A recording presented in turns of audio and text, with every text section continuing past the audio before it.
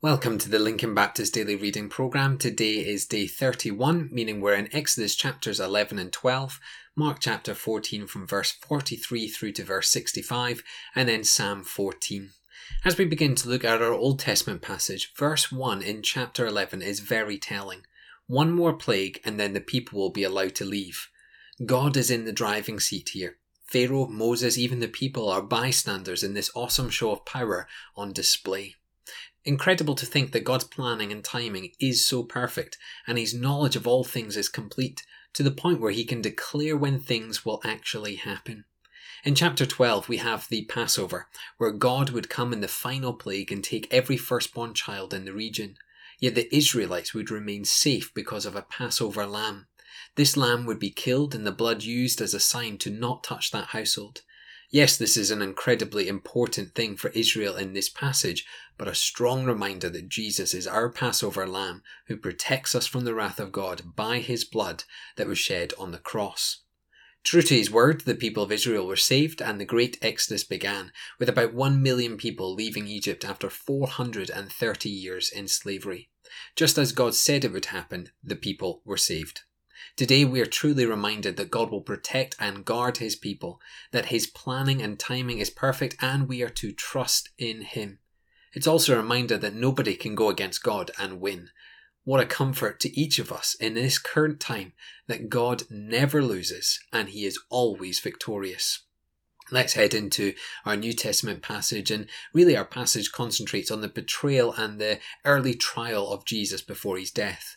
And notice Judas is the one who betrays where Jesus is and acts as a witness to the Pharisees and leaders in order for Jesus to be arrested. A couple of things to really pick up on here. Jesus always knew it was Judas and would do this act before Jesus and the disciples. He wasn't surprised by his actions. More than that, he didn't even stop Judas from doing it and carrying out this betrayal. And that tells us two things. Firstly, that Jesus went willingly to the cross, and secondly, that Jesus doesn't force us to follow him. Rather, it is free will choice to be obedient to him. Clearly, a scuffle happens at the moment of arrest. However, don't miss the detail here. The servant of the high priest has his ear cut off.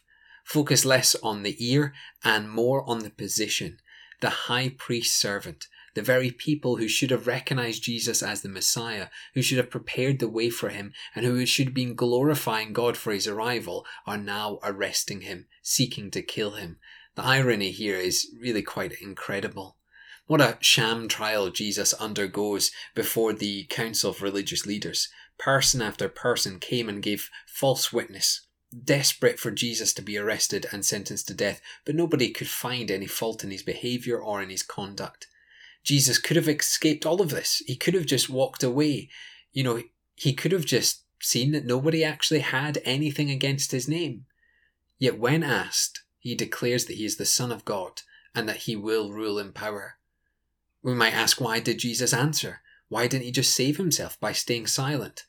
But remember, this isn't about Jesus trying to avoid death, but rather going to death willingly as the sacrifice for mankind's sin.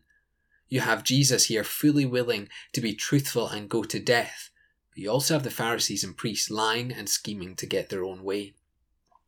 That really begs the question of what type of person are you?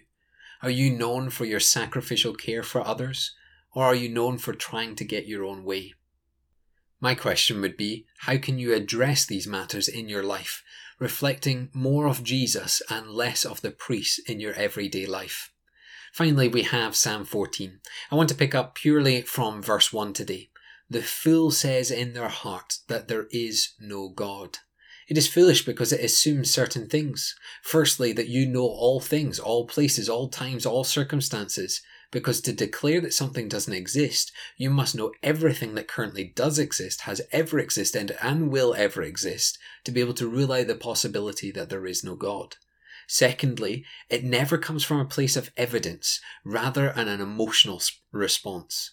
I'm yet to meet an agnostic or atheist who simply says, I'm not convinced of the argument. Rather, they always seem to have something else there, a struggle with life and death, an anger because of something in their own lives, a love for the world. That the fool says there is no God, for the fool is thinking irrationally. The reverse must also be true, that it is wisdom to say that there is God.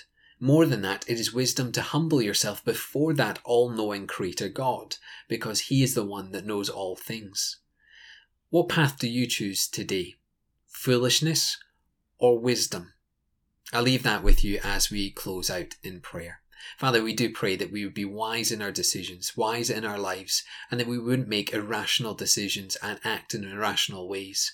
Father, we do pray that we would be sacrificial in our care for others, that we wouldn't seek our own way, rather we would seek the benefit of others.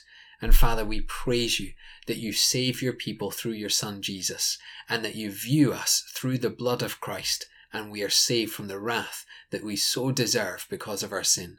So Father, we pray in the precious and wonderful name of Jesus. Amen.